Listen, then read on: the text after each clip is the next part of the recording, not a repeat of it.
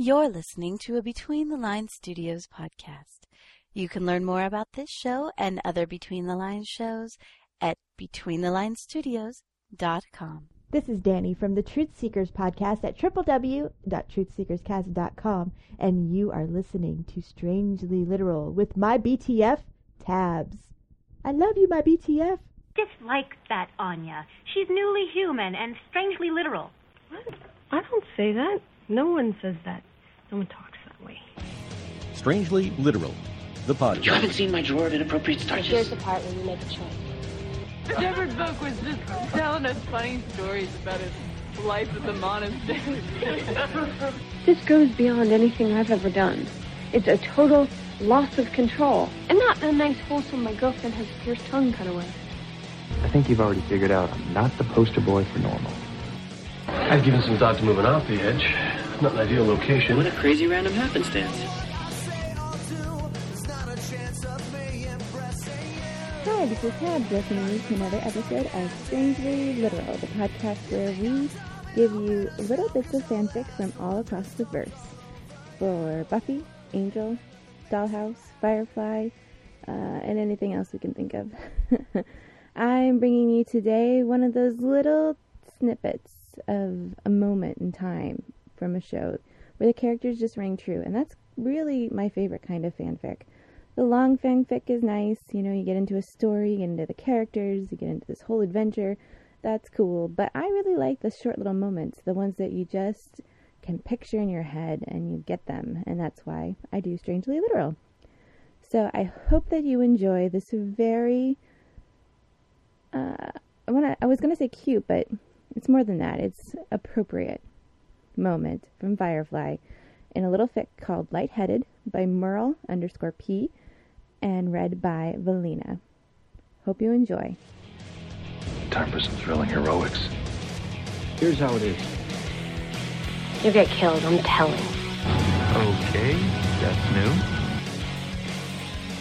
A month after Miranda, 4 weeks, 3 days, 2 hours and a half, River steals Simon's scissors from the infirmary and cuts her hair.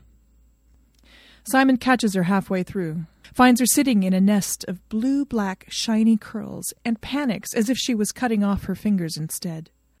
"River, what are you doing?" he shouts in dismay. "Ding-zi!"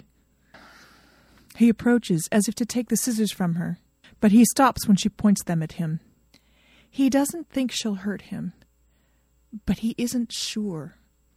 And the realization hurts her more than stabbing herself with those scissors ever could. He's right to be scared of her.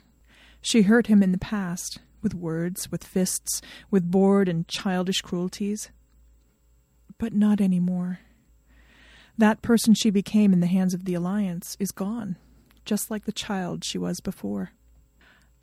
They have faded away and died, making room for a new River that is ready to rise like phoenix from the ashes. "No," she says, shaking her head, and notices how it feels less heavy already, lighter without its burden. "No," she repeats, and wishes her voice didn't sound so angry. "But River," he pleads, wringing his hands, "your hair!" There are tears in his eyes, and she remembers now that he always loved her hair, loved combing and braiding it when they were little, even while her own mother shied away from the intimacy of the gesture. She feels sorry for his loss. "That's not me anymore," she says, raising the scissors to cut off the last remaining strand. She doesn't have to look in a mirror to know that it looks good, but she goes to find one anyway. Kaylee cries when she sees her. Jane laughs. "I like your new look," Mal says when she meets him in the gallery later, raised eyebrows the only indication of mild surprise. "Simon doesn't," she says sadly. She knows that he knelt to collect the lost curls after she left, cradled them in his hands before putting them in a small box to keep them safe.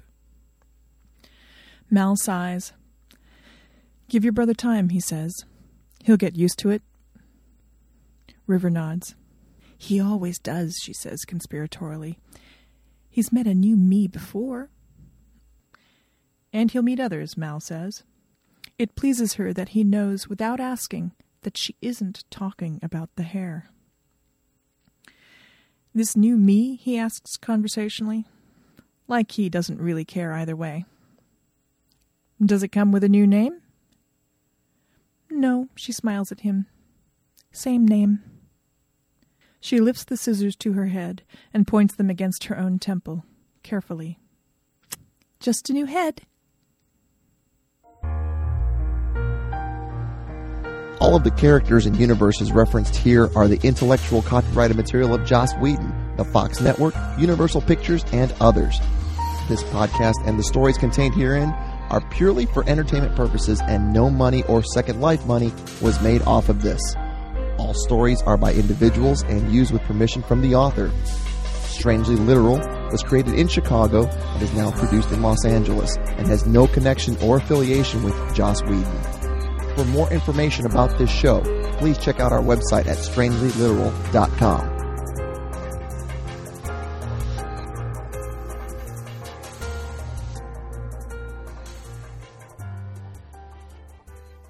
Grr. Gah. Yay, me.